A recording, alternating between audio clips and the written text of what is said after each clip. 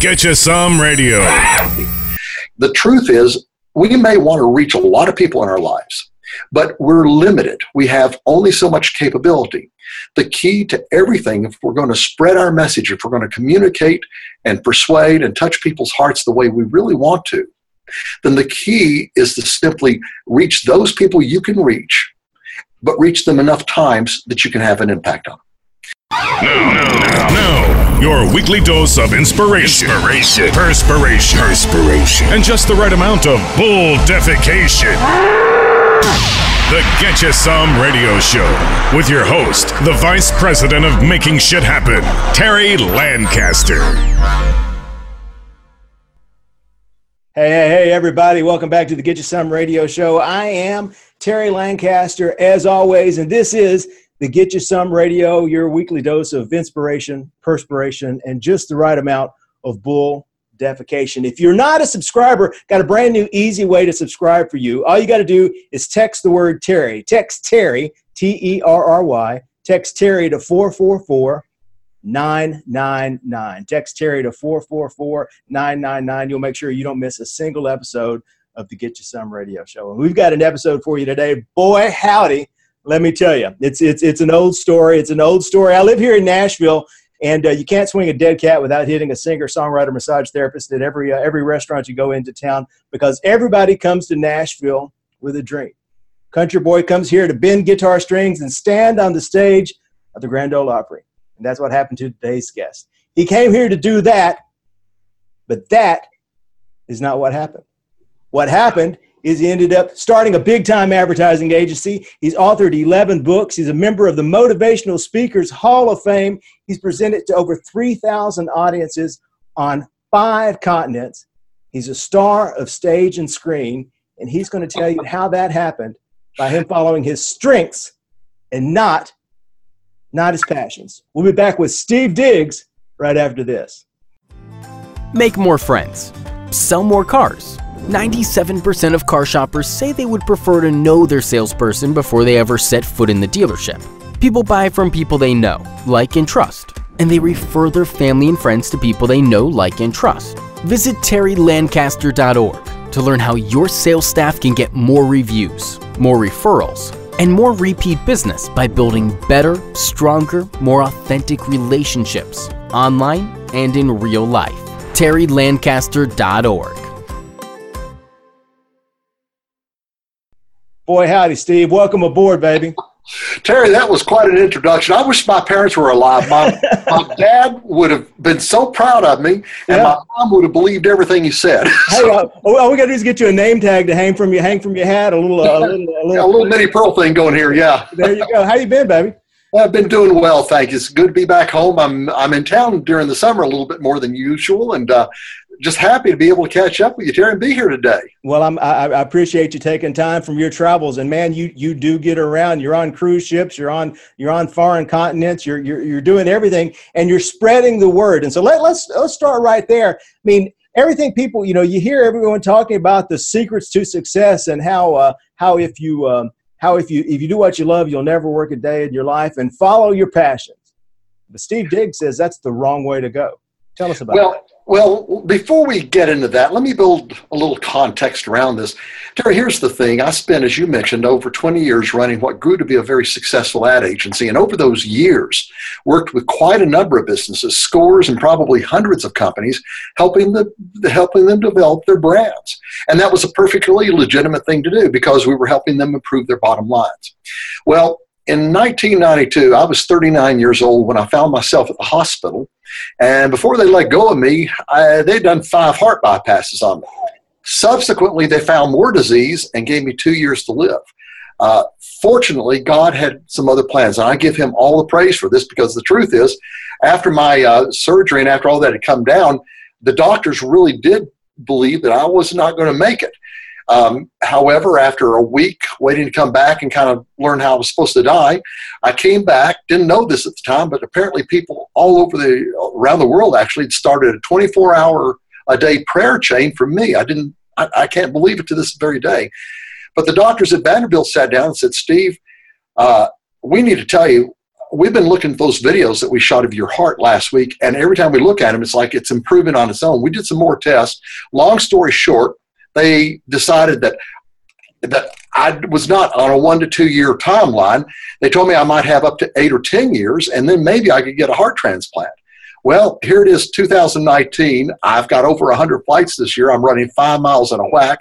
I've had 2 major follow-ups, and in both cases, my heart has actually improved.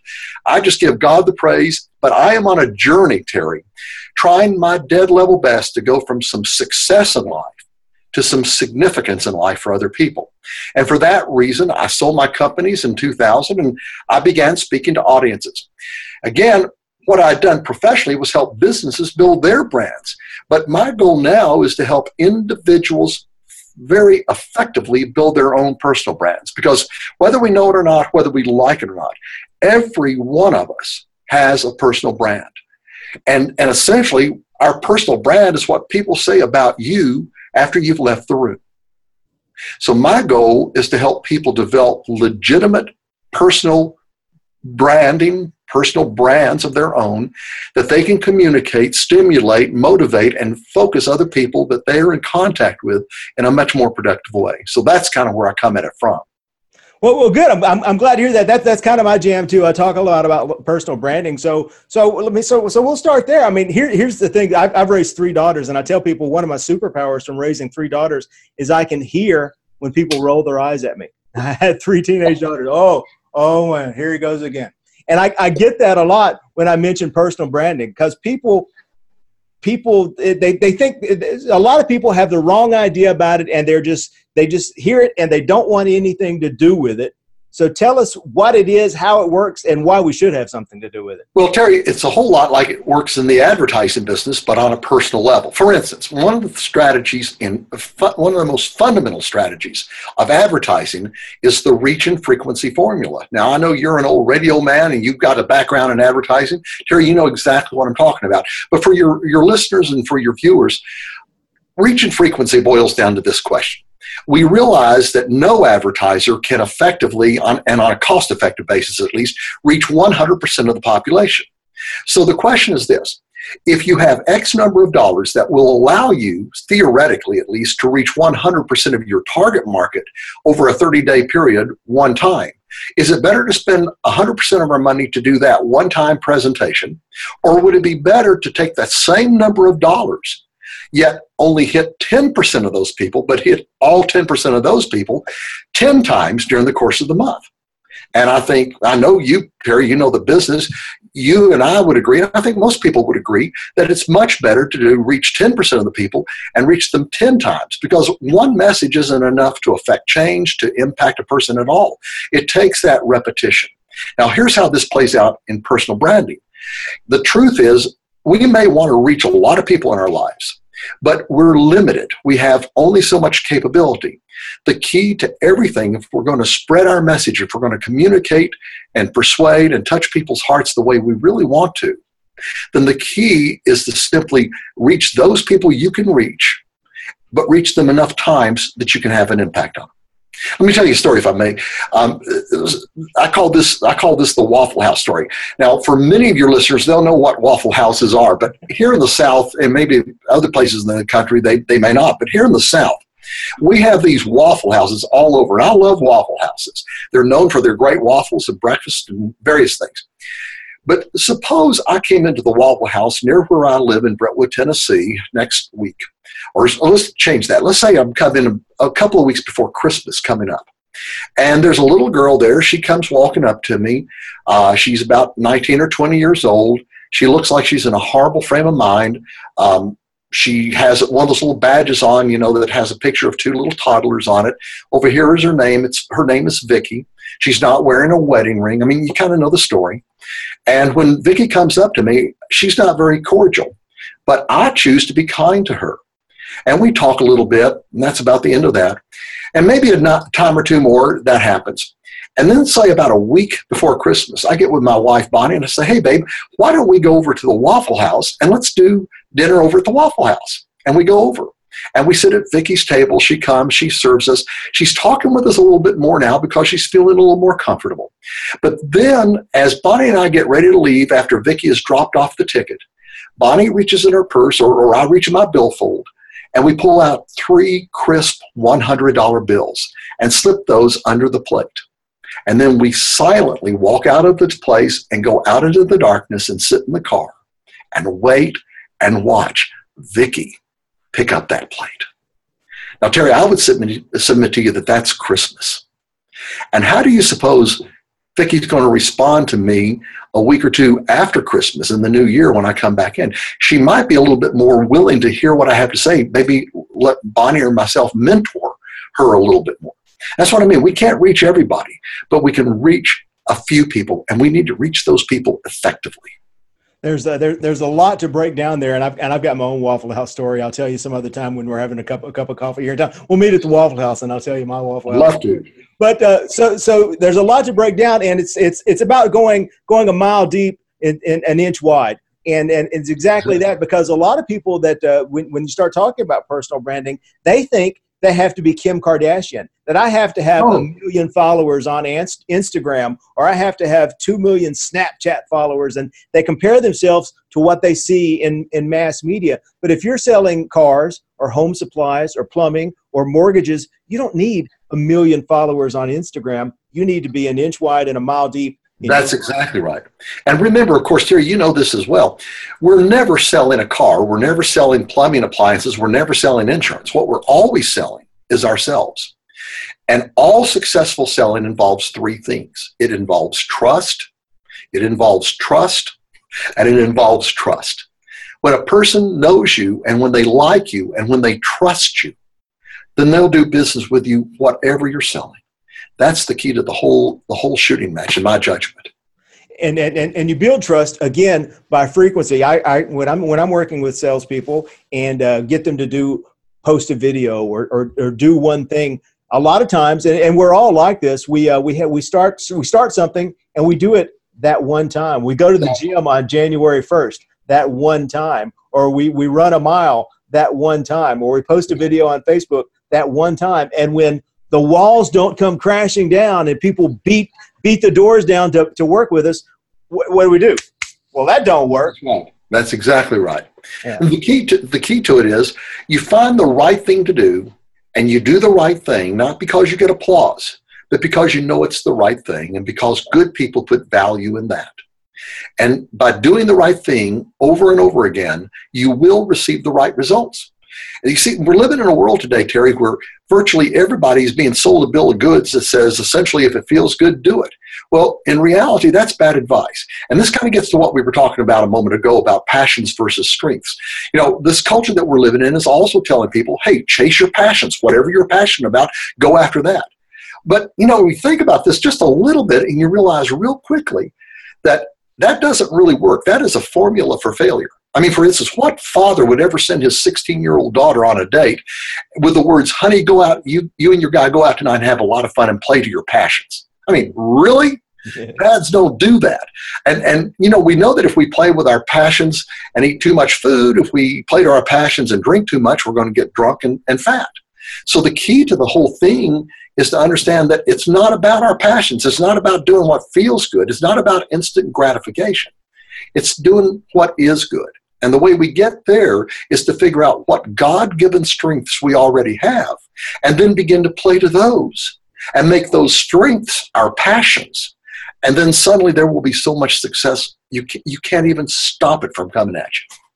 Yeah, I always say that I kind of started that. I followed my passion into the radio business, and what I ended up doing was turning the things I love into work. And then it became like work, and I followed my strengths into the advertising business and kind of left the music business, the music end of it behind. So how do we differentiate between our passions and our strengths, and how do we chase the right thing? Well, here's what I believe. I believe that every one of us have God-given strengths and abilities. There's a curious passage in the Bible. It says, raise up a child in the way that he should go, and when he's old, he won't depart from that. Now, that's a proverb, and people sometimes have misunderstood that, thinking that that's some kind of a guarantee. That's not what it is at all. A proverb is just that. It is a concept that is generally true. I mean, we know generally if we raise up children the right way, they're going to do well. But the real key to that passage is a little phrase that kind of goes past this. Raise up a child in the way he, or it could be he or she should go. And if you dive into the Hebrew there, you learn that it's really saying something very unique. It's saying, essentially, hey, every child has a way that he or she should go. It's different from other kids. It's their way. It's the thing that makes them special.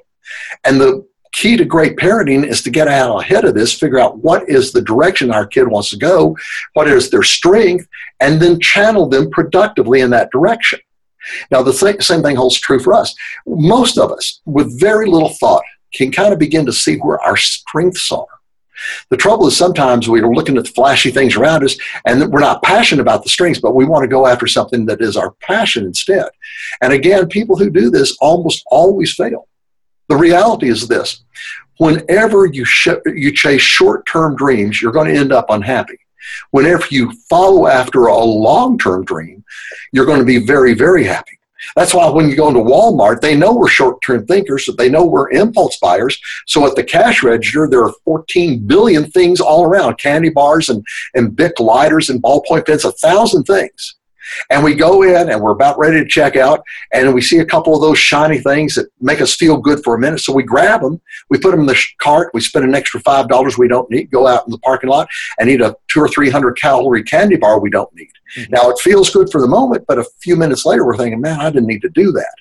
The trick is to figure out what is good for the long term and play to that. And that's where our strengths come in. When we play to our strengths, and then we allow ourselves to become excited about those strengths, and we become passionate about them, life is a walk through the park. So that's one of the things I've done.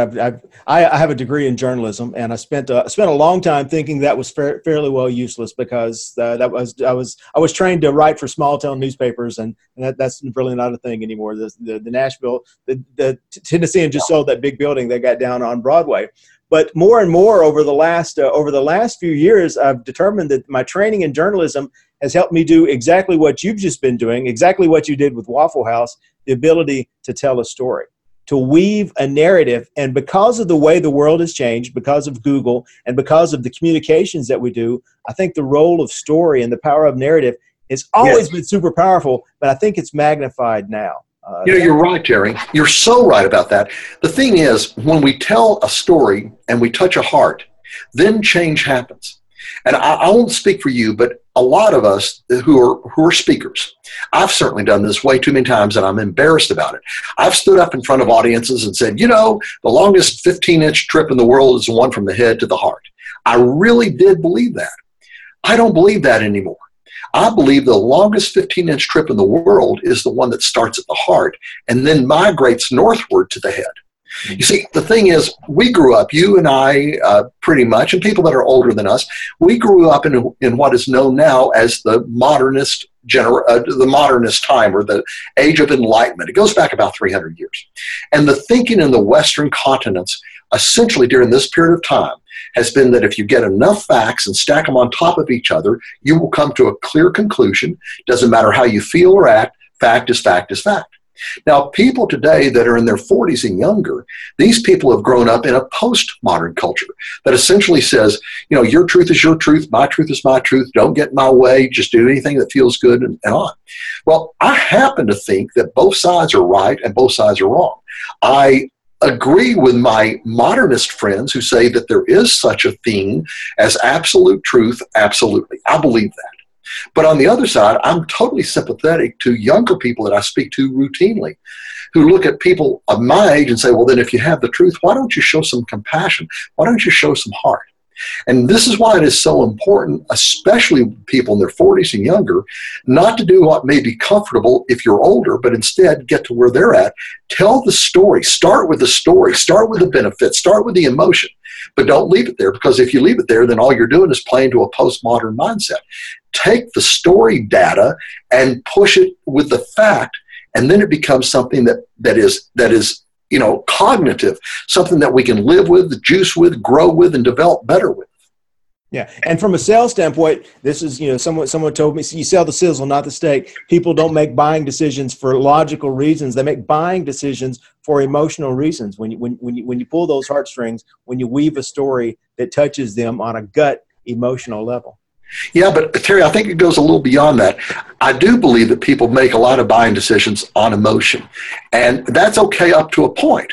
But if we can't back up the emotion with legitimate data that makes this purchase for them a good thing, then we need to be people of character who then step away from that pitch. And again, this gets back to not being able to reach all the people. There are people out there that don't need any given product. And part of being good at sales is understanding that and being willing to step away from it. There is no shortage of prospective buyers.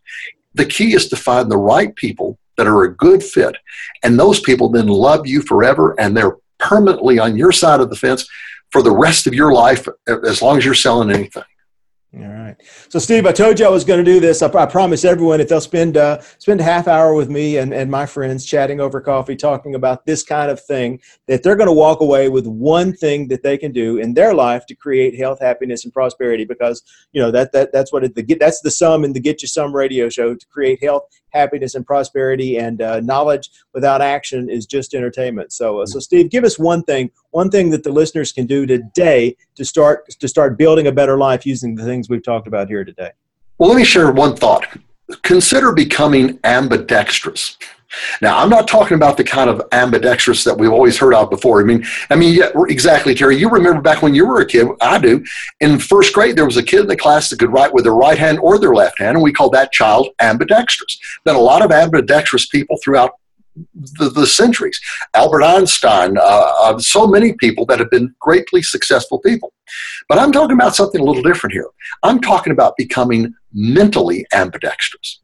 You see, the neurologists and people of the sciences tell us, and it's much more nuanced than this, but generally our brains are divided into a right and a left lobe. And we understand that generally speaking, people tend to play out of one of these two lobes. Now, right brain thinkers, these are the creative types. These are the people that are the outgoing people usually. They're the people who make great CEOs. They tend to be the best salespeople. On the other side, we have the left brain thinkers. These are the analysts. These are the people who are in the sciences. These are the bean counters and CPAs and all these people. Now, I learned very early on when I was running my ad agency that I did not have the luxury of being who I was. If I was going to lead effectively, I had to become mentally ambidextrous. In other words, I had to be able to work with the right brainers and the left brainers, because at my conference table, I had plenty of right brainers. These were the artists and the writers, the photographers, and all they wanted to do was create a great ad. But over here on the other side, we had account executives who were watching the dollars, and they had to keep everything on budget. And I realized very early that these people were not in conflict, but their approaches would become combative if I didn't raise myself above this and bring them together. I was going to have open warfare if I didn't do something about it. Yeah. And this is the key to great leadership, great personal branding on all levels. Become a person who steps back from every situation and looks at the people. Usually within a few moments, you can size a person up, left brain, right brain, and then learn to speak to that person in the way they're used to speaking. Make it easy for them to communicate with you.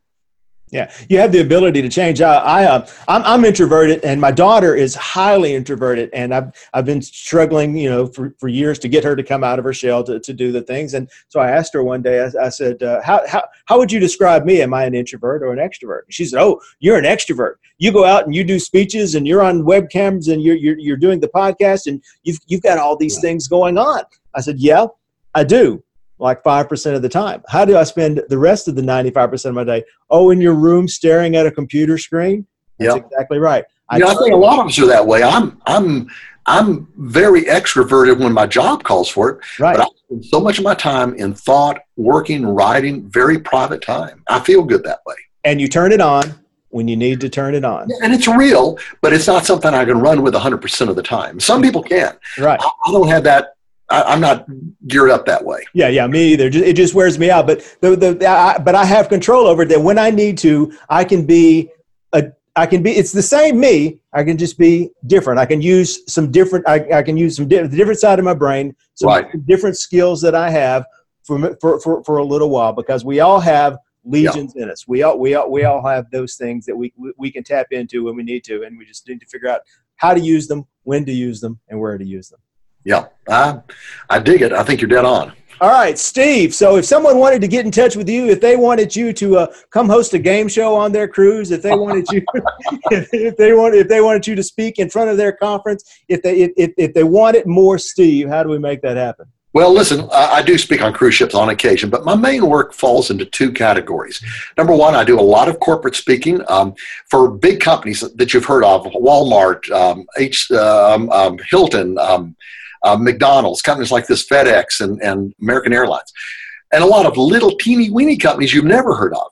But I do a lot of leadership training. I do a lot of personal branding training, and then on skill sets, time management, goal setting, accomplishments, and all that stuff. I love doing this because I love to see people getting energized and educated, enthused, and focused. That is a big part of my life. I'm a Christian, and I speak to a lot of Christian groups. I've spoken in probably about 700 or 800 different churches and conferences now. I do a seminar called No Debt, No Sweat, where we talk about how to get our money under control and how to really become the kind of people financially we want to be. 70% of Americans are struggling with their money. And this is a plan that really helps people get out of debt, get a focus on the future, become the givers we want to be, teaching our kids and all that. And I also do leadership training at churches. So those are the things. Now, as far as getting in touch with me, it's pretty simple. My website is simply stevediggs.com, STEVED, like David, IGGS.com. You come there. My phone number, 615-300-8263. In case you didn't get that, 615-300-8263. Or you can simply email me. It's simply steve@stevediggs.com. I would love to talk to you about talking for you. So just give me a shout. Call before midnight so you don't forget. Steve, brother, this has been awesome. I appreciate everything. I love anytime I get a chance to talk to you. So next time you're in town, Waffle House, we'll grab a cup of coffee. We'll make it happen. Thanks, everybody, for listening. Thank you, Steve. Thanks, all. Get You Some Radio. You've been listening to the Get You Some Radio Show. Subscribe today at terrylancaster.tv to hear more episodes, win valuable cash and prizes, and get free training to help you create an army of buyers who know, like, and trust you before they've ever even met you. It's a big, wide world, boys and girls. Get out there and get you some.